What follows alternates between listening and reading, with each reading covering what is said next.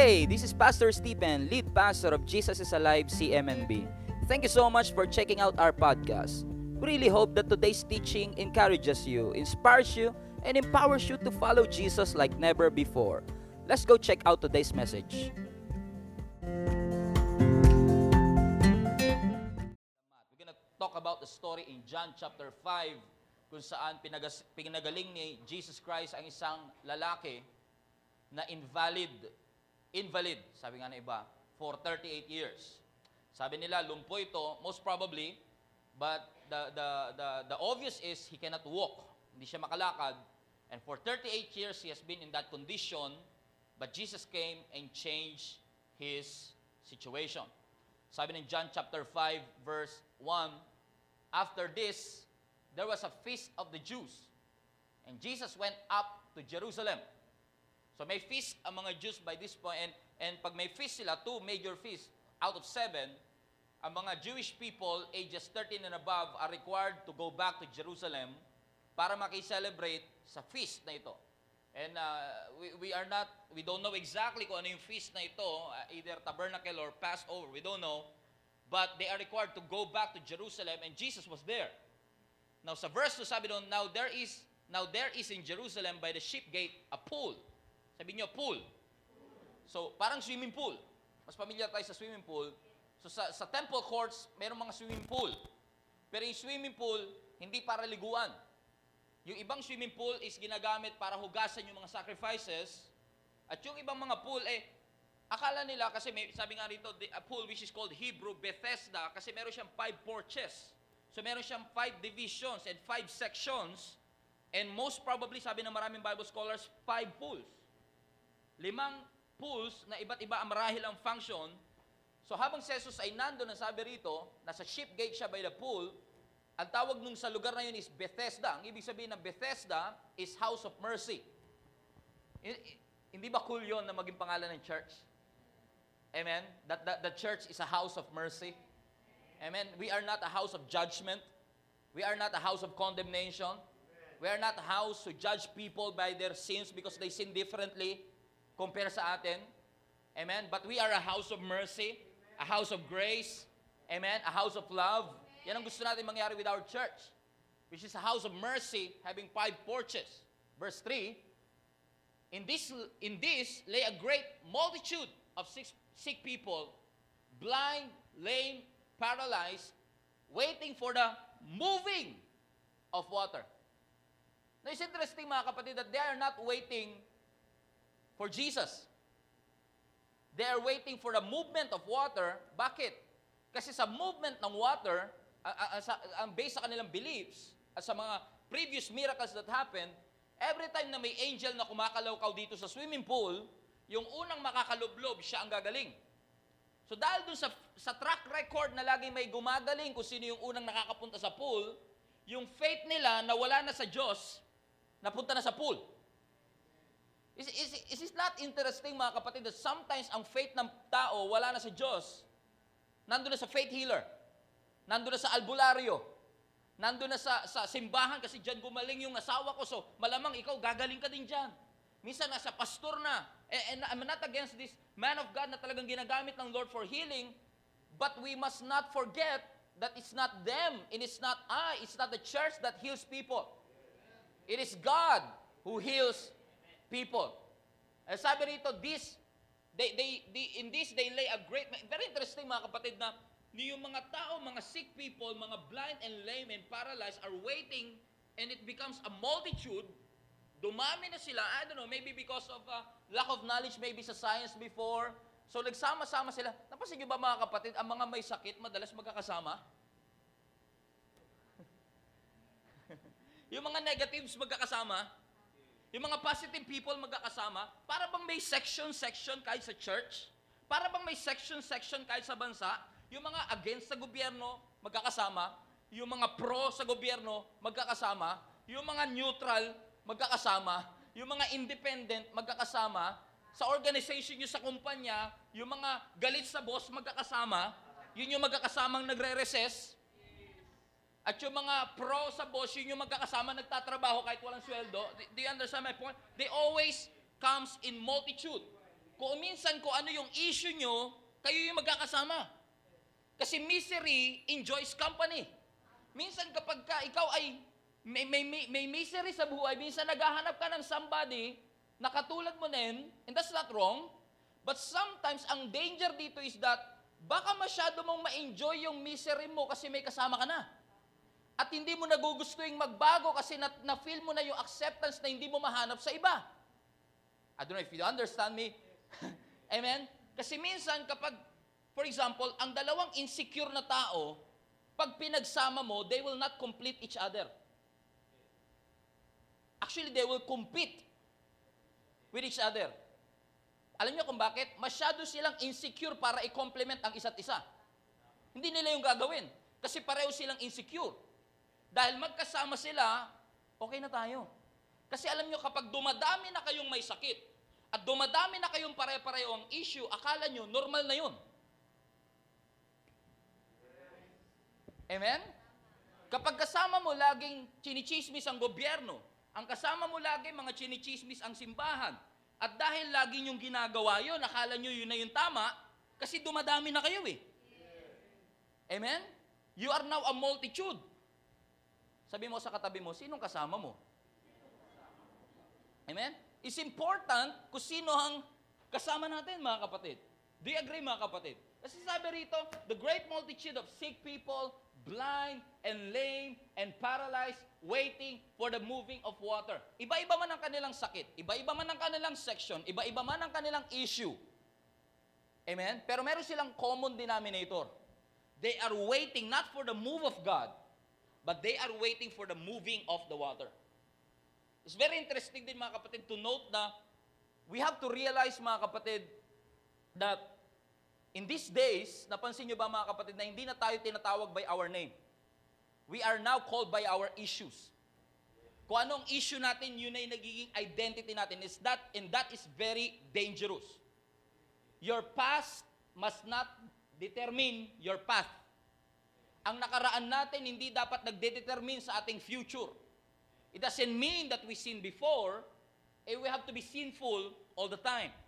It doesn't mean that we make mistakes, kailangan natin maging mistake. It doesn't mean na nakakommit tayo it doesn't mean na nag-fail tayo, kailangan natin maging failure. Hindi mo kailangan i-attach ang identity mo sa nagawa mo o ginawa mo. Amen? Kasi kapag nangyari yun at inattach mo yung identity mo sa issues mo, maghahanap ka ng ibang tao na may issues din. Amen? O kaya maghahanap ka ng somebody na makakapag-complete kuno sa'yo. Kaya nakakapagtaka minsan yung mga iba, akala nila kapag nag-asawa sila, masusolusyonan yung kanilang problema. Ang hindi nila alam, yung kanilang ugali nung single, dinadala lang nila sa pag-aasawa, akala nila masusolusyonan, magugulat ka, lalong gumugulo. We don't get married to fix our situation. I always say sa mga single people in our church, huwag kayong mag-aasawa kung hindi kayo kompleto. Your husband or wife cannot complete you. Only God can complete you.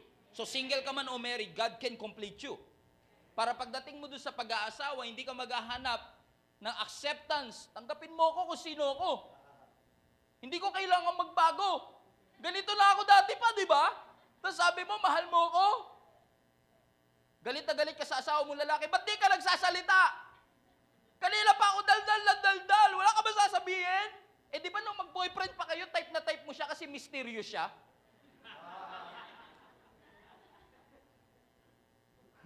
Tapos ngayon, nagiging issue yung dating minahal mo. Sabi mo sa katabi mo, parang ikaw yun ah.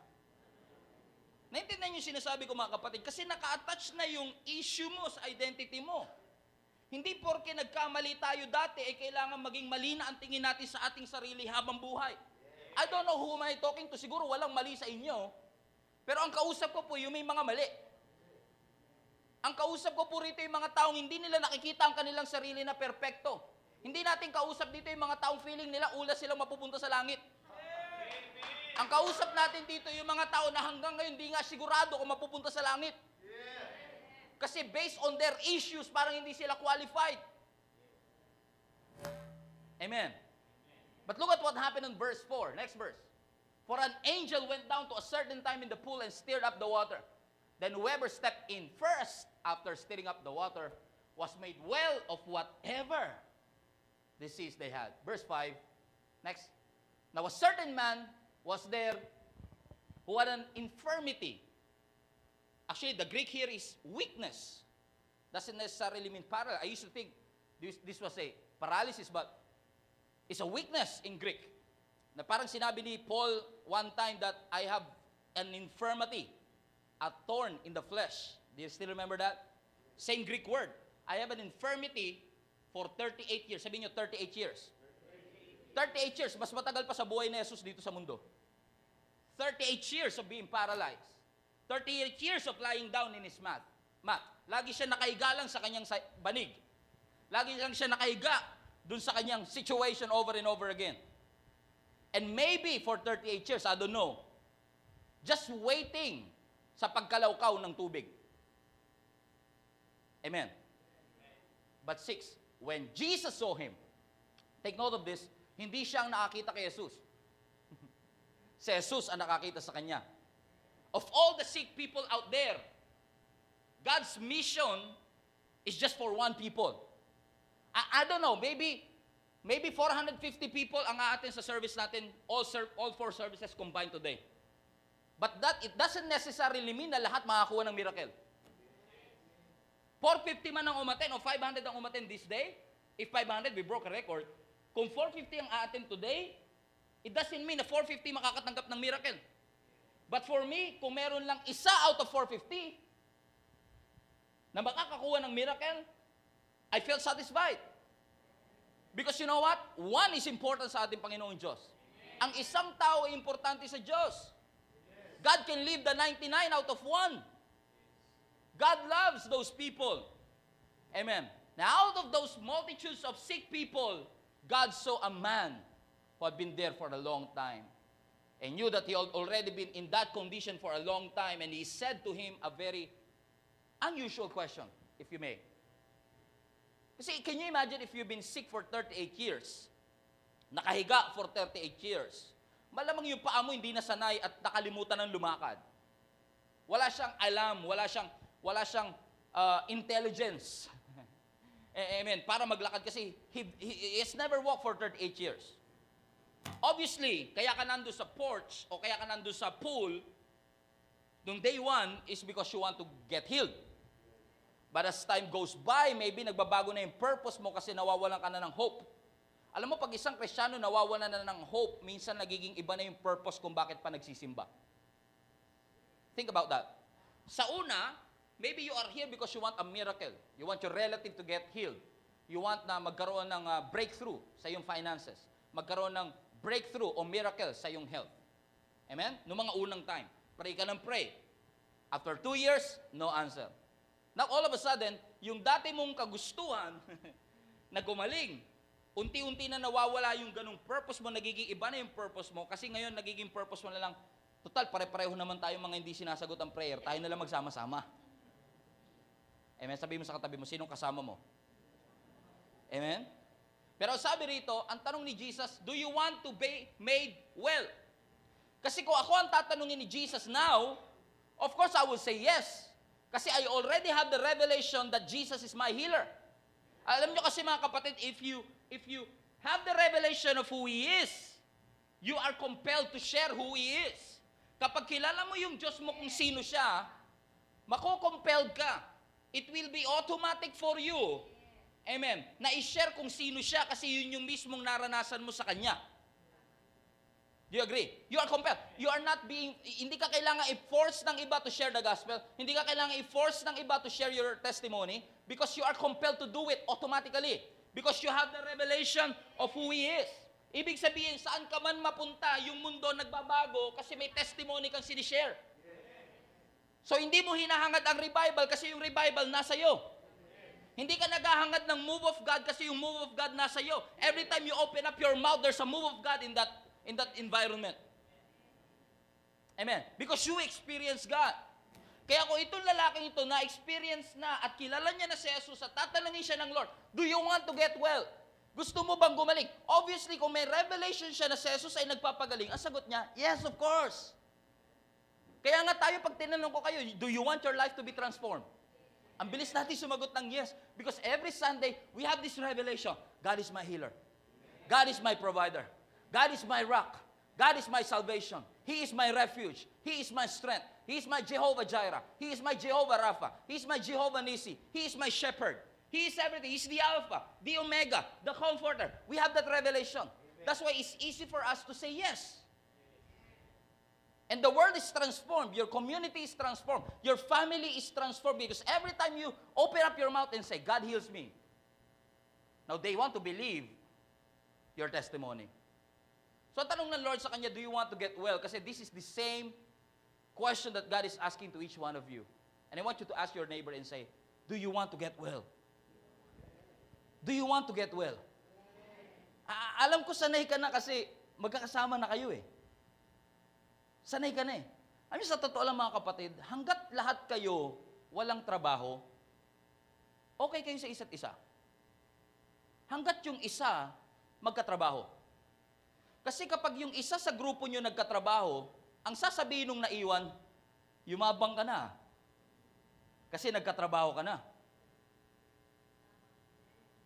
Kasi hanggat pare-pareho tayo ng issue, okay tayo. Pero huwag ka magbabago. Kasi kapag nagbago ka, ang tingin na sa'yo, mayabang ka. Kaya sa totoo lang mga kapatid, sa totoo lang this is a wild thought, dagi ko na ito sinasabi. Mas madali pang magbago ng simbahan kaysa magbago ng buhay. Kasi may mga kilala ako, hindi kayo ito. Wala sa taga-CMNV nito. Wala. Amen? Gusto kong baguhin ako ng ating Panginoon Diyos. Kapag binabago na tayo ng ating Panginoon Diyos, sino sa inyo gustong baguhin ng ating Panginoon Diyos? Madali bang magbago? Madali ba ang baguhin tayo na? Mahirap yan. Yung tanungin tayo ng Lord, do you want to get well? Of course, Lord, I want to get well. Pero there is a responsibility attached to that yes. Kapag sinabi mong yes, may mga responsibility yun. Tama ho ba mga kapatid? Amen. So minsan, ang nangyayari ho sa atin is that, dahil nasanay na tayo sa ating sitwasyon, nasanay na tayo na ganito lagi yung church natin, nasanay na tayo na ganito lagi yung mga kasama natin, okay na tayo sa ganito. Pinanganak na kaming ganito, mamamatay na kaming ganito. Pinanganak kami sa ganitong relihiyon, hanggang mamatay kami ganito na rin. Kasi mas mahirap magbago ng buhay, ng buhay, kaysa magbago ng friends. Kaya minsan kapag pare-pareho kayong single, for example, okay kayo kasi, I can feel you, bro. Kahit parang pa-expired ka na, ako hindi pa masyado, I can feel you because we can relate to each other. At hanggat nakaka-relate tayo sa isa't isa, masaya tayo. Pero pag nag-asawa ka, ang feeling ko, tinakasan mo kami. At kapag tinakasan mo kami, iba natin ko sa'yo, mayabang ka na yan. Nagkatrabaho ka lang, yumabang ka na. Dati lagi ka namin kasama sa inuman eh. Ngayon may trabaho ka na dahil kapag gusto mong gumaling, may responsibilidad na, hindi mo na pwedeng gawin yung pag-iinom hanggang gabi, hanggang umaga, magwalwal hanggang madaling araw. Kasi alam mo may trabaho ka na. Kaya ang tanong ni Lord uli sa atin, kaklaruhin natin uli, gusto mo ba talagang gumaling? Kasi yung ginagawa mo na dati, maaaring hindi mo na magagawa ngayon. Gusto mo bang baguhin ka talaga ng ating Panginoon Diyos? Gusto po ba talaga natin yung karakter natin na mali ay tanggalin ng ating Panginoong Diyos? Gusto ba talaga po natin na baguhin ng Diyos ang ating puso? Ang laman ng ating buhay? Kasi alam nyo mga kapatid, makikilala ang isang tao hindi sa nakikita sa kanya, kundi yung kung ano yung nasa loob ng puso niya. Do you want to get well? Do you want to be transformed? Kasi mga kapatid, kung aayawan natin ng transformation, nakakalungkot lang kasi ang business ni Lord is a business of transformation. So kung aayawan natin ng transformation, para na rin nating logically speaking, inayawan ng Diyos. Konti lang nag-amen. Siguro konti lang gusto magbago. Sabihin mo sa katabi mo, isa ka ba sa mga gusto magbago? Amen. Amen. Ang daming may sakit, pero isa lang ang tinanong. Alam niyo ba kapatid, na-realize ko lang si Jesus, kaya niyang i-divert ang kanyang trip para sa iisang tao. Kaya niyang i-divert ang kanyang itinerary para sa iisang tao. At kung may isang tao lang out of 450 maybe, o 400 people na ating ngayong service na ito, may isa lang na magsasabi, Lord, yes, I want to get healed.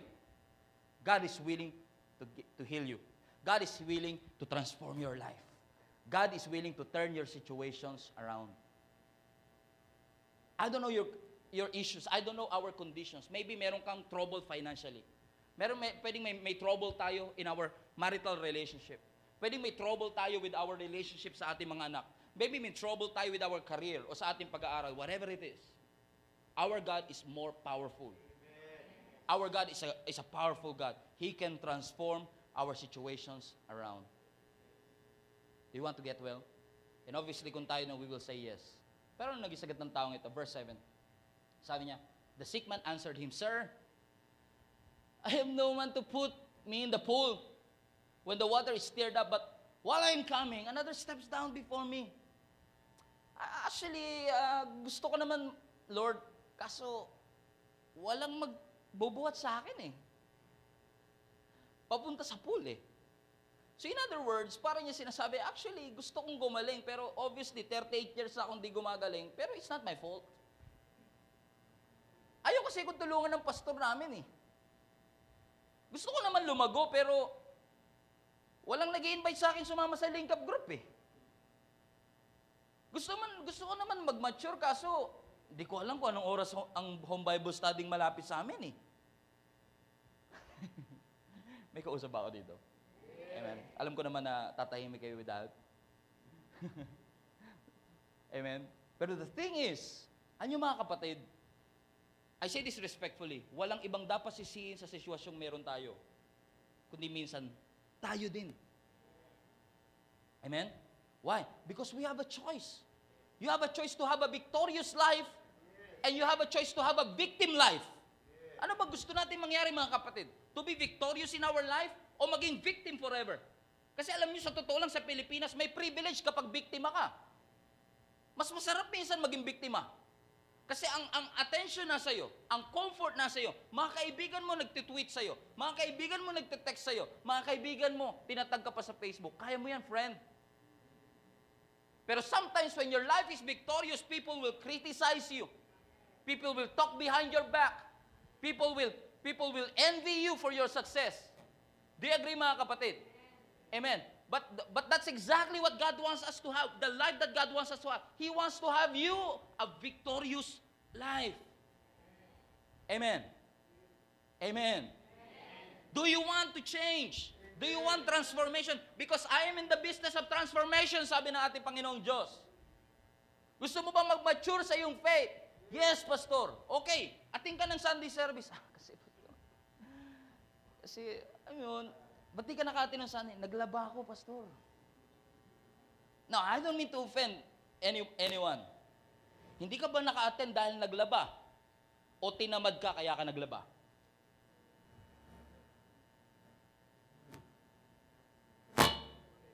Ulitin natin. Naka-attend ka ba kasi, sabi mo, Pastor, kasi namalansya ako eh. Hindi ka ba naka-attend dahil namalansya ka? O tinamad ka kaya ka namalansya?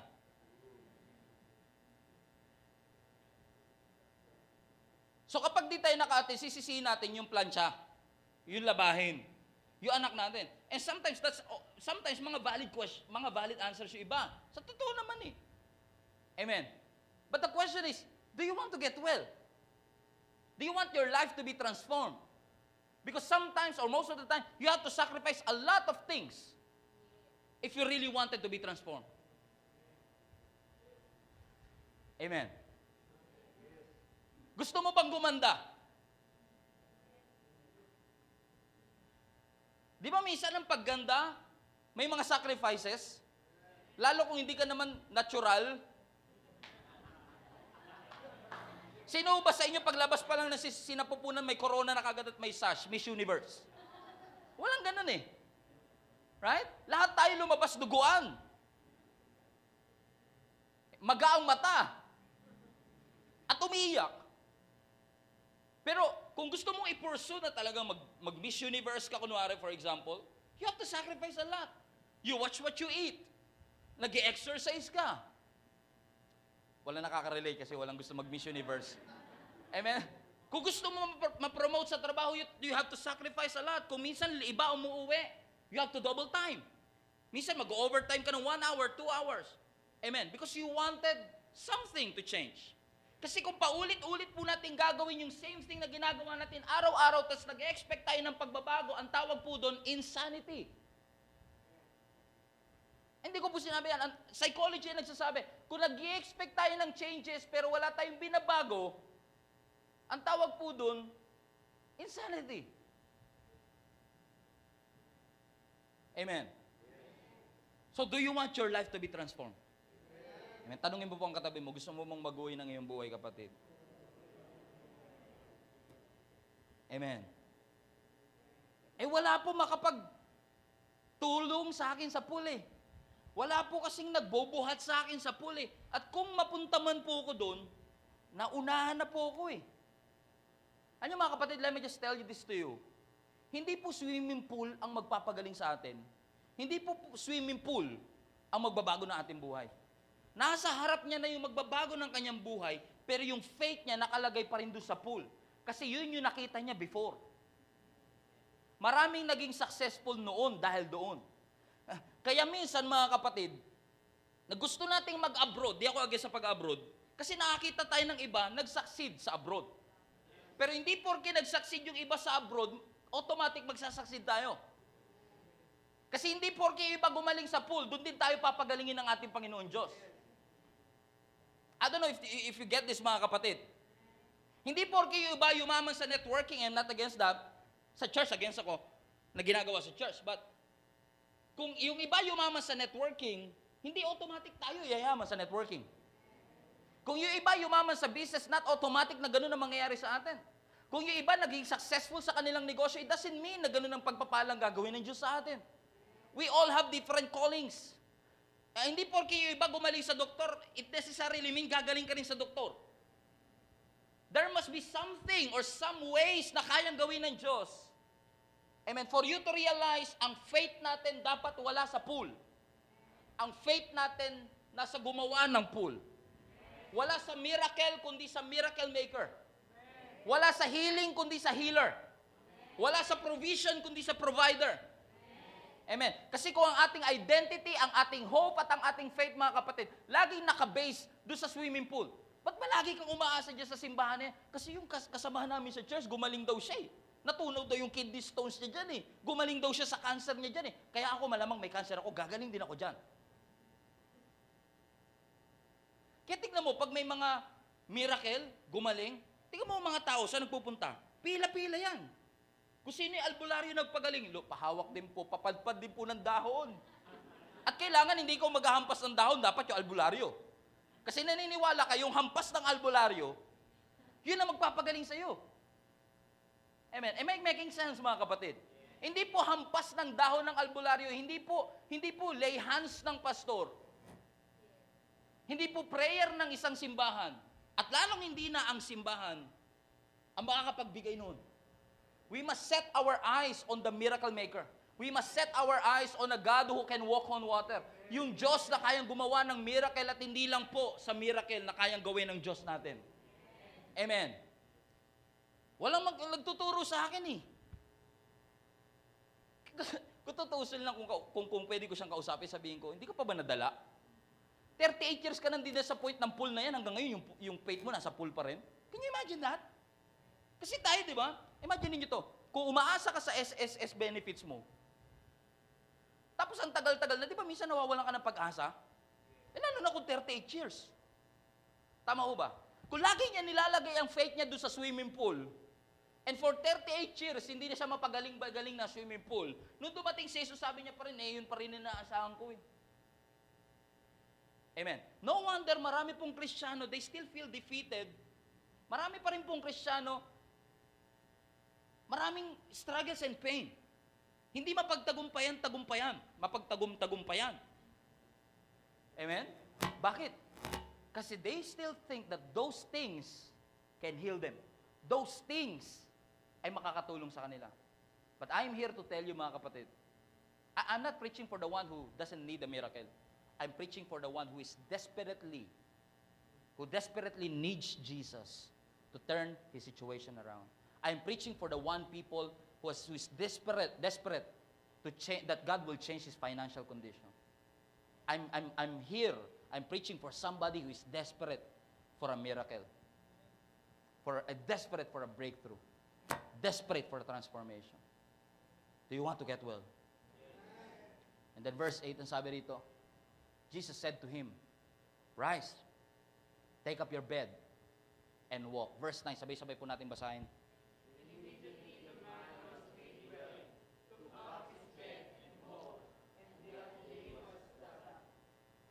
And immediately the man made well, took up his bed, and walked. And that day, it's not just a Sabbath day. That day ends his misery. Why? Because Jesus came. Amen. I don't know your issue, I don't know your misery. But when Jesus came, that's the day that Jesus will end your misery. Amen? And maybe some of you are disappointed. You're so discouraged. And to be honest with you, I've been so discouraged the past few weeks for so many reasons. And that I wish I can tell you. Amen? And because there are things really that inaasahan mo, pero yung inaasahan mo, i-disappoint ka eh.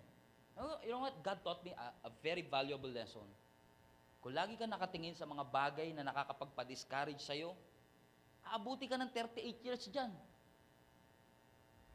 Pero kung magtutuon ka ang isip mo doon sa mga bagay na makakapag-solve sa discouragement mo, God can change your situation. This day. Your perspective. This day. You know, most of the time, pag nag-pray naman tayo, hindi naman kagad nasusolusyonan, tama? Pero at least yung perspective mo na bago. Pag nag-pray ka, Lord, pinagpe-pray ko, magkaroon na po siya ng trabaho, nag-apply kinabukasan, wala pa rin. Pero at least you have the perspective, meron kang mindset na, siguro, inaalaw lang ng Lord to. Kasi pinoprotektahan niya ako. Amen? At least you're not discouraged, you're not depressed. Amen? And you're not ought to stay there for 38 years. Because really, it's God's will to turn your situations around. It's God's will to heal your sickness. It's God's will na i-bless tayo. It's God's will to send His provision to us. It is God's will. Your life in the mat is misery. Sa totoo lang mga kapatid, marami sa atin hindi naging maganda ang ating nakaraan. And nung tinanggap natin si Jesus, akala natin magbabago na lahat ng sitwasyon. And to be honest, ano nangyari? Nakalimutan nyo ba? Hindi naman, di ba? The blood of Jesus does not give you amnesia. But the blood of Jesus can give you brand new life. To start again. To start not a life on a mat, but a life with Jesus. Because you know why? Why? Because that's His will for you. Yan po ang kalooban ng Diyos na mangyari sa iyo. Amen? Sabi mo sa katabi mo, He wants you He wants you healed. Gusto ng Diyos na pagpalain ka. He wants your life to be transformed. Amen? Marami akong kilala, ayaw umati ng Sunday service, ayaw magbigay ng tithes and offering, ayaw mag-join sa link up groups, ayaw mag-enjoy sa home Bible, ayaw mag-join sa home Bible study, ayaw dumating on time, ayaw gawin ng mga pinapagawa ng Panginoon, tapos magtatanong, ano kaya will ni Lord sa akin? Paano mo malalaman? Right? He wants you, amen, to have the perspective and the revelation na yes, I want to be transformed, but I know na kailangan kong lapitan yung pwede makapag-transform ng aking buhay. Amen. He wants you to come to Him. You got to at least start somewhere. We had the topic once, diba? At least you got to start somewhere. And sometimes that start is acknowledging that you have an issue. And sometimes that start is acknowledging that only God can solve your issues. Amen? Amen? But that day is what? It's a Sabbath. You know what Sabbath means? Sabbath means you don't work. Pag Sabbath, hindi ka pwede magtrabaho. Wala sa Sabbath na sinabing, bawal ka magpagaling. Pero tingnan niyo yung mga Pharisees, and I want to end with this. Verse 10, next verse. The Jews therefore said to him, who was cured, "Oy, wait. It is Sabbath Nakalimutan mo, Jesus? Sabbath ngayon Number 1, hindi nakakalimot si Jesus. He knows exactly what he's doing. Sabbath ngayon Hindi lawful. Wala sa batas na ikaw ay magdala ng bed mo. Hindi, wala sa batas na ikaw ay magpagaling pagdating ng Sabbath day. Nakuha ko yung lalaking pinagaling. Give me a break, man. 38 years na ako. Ay, can you imagine si Jesus habang papagaling siya? Do you want to get well? Yes, Lord. Okay, I want to heal you. Teka lang, naalala ko, Sabbath ngayon. Bukas na lang. Can you imagine if Jesus heals us that way? No. Amen. Amen. Amen. Hindi na, ano mga kapatid, if I may say this, Jesus is quote-unquote a lawbreaker, if you may. Ilang tao na ang pinagaling ni Jesus on the Sabbath. He just want to point out, mga kapatid, na yes, it is a law not to work on a Sabbath or not to heal on a Sabbath. But come on, it is more important. Yung buhay ng isang tao is more important yung transformation na gagawin ng Lord sa isang tao. More than dun sa mga laws and rules and regulations na gusto nating i-impose sa kanila. Amen. Amen. Kasi minsan naman ako mga kapatid, kaya maraming church ang hirap mag-thrive. Maraming church ang hirap mag-survive. And thank God for CMNV, iba kayo. Maraming church ang hindi makasurvive because they want people to change first. They want people to be transformed first before they accepted these people. But this church is different. Amen? We want you to come and let God transform you.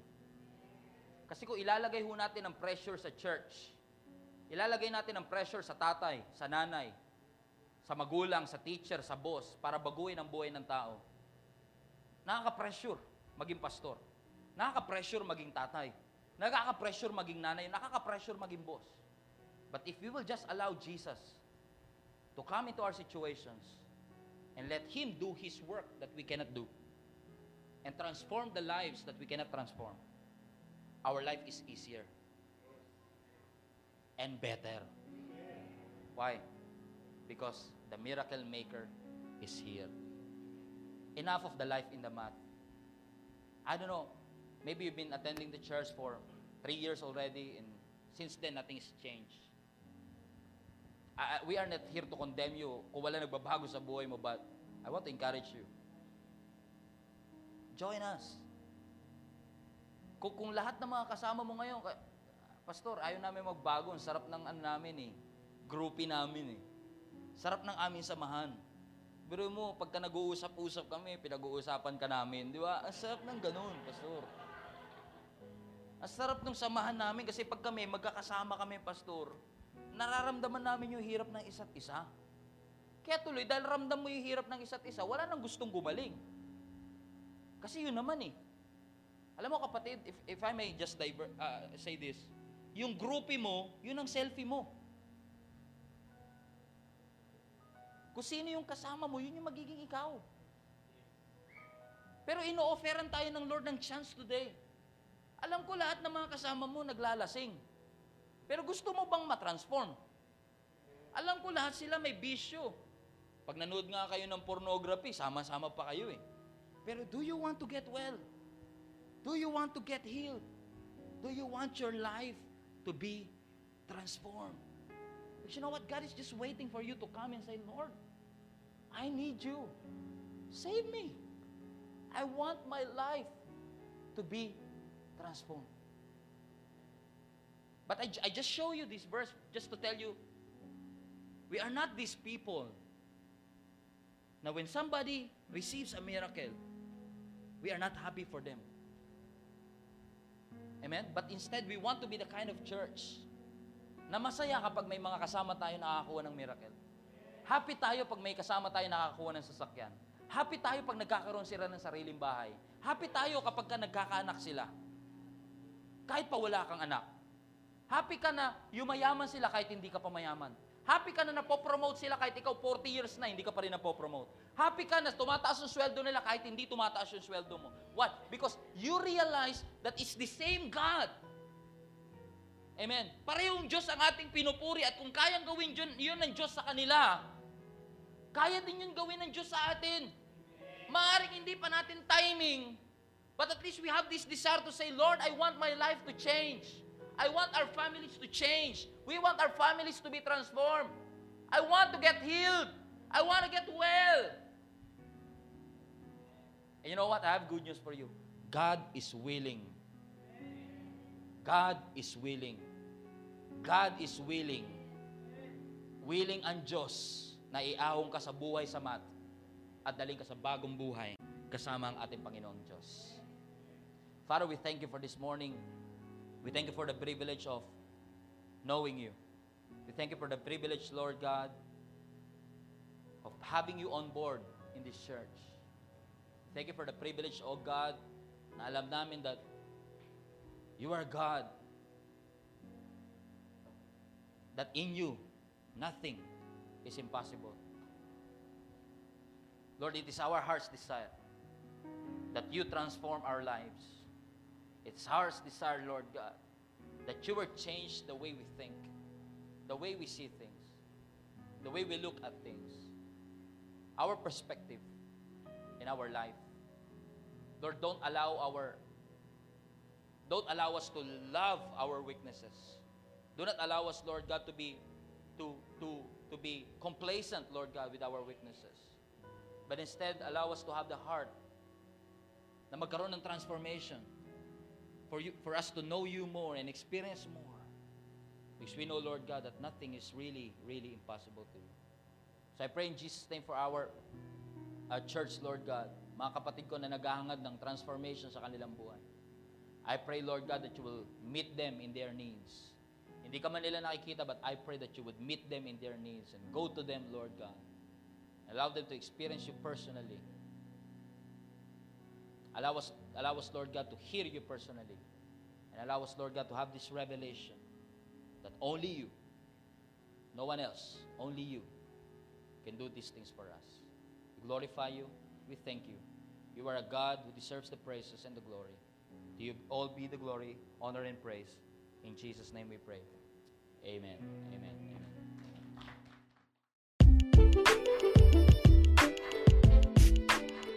Thank you again for listening.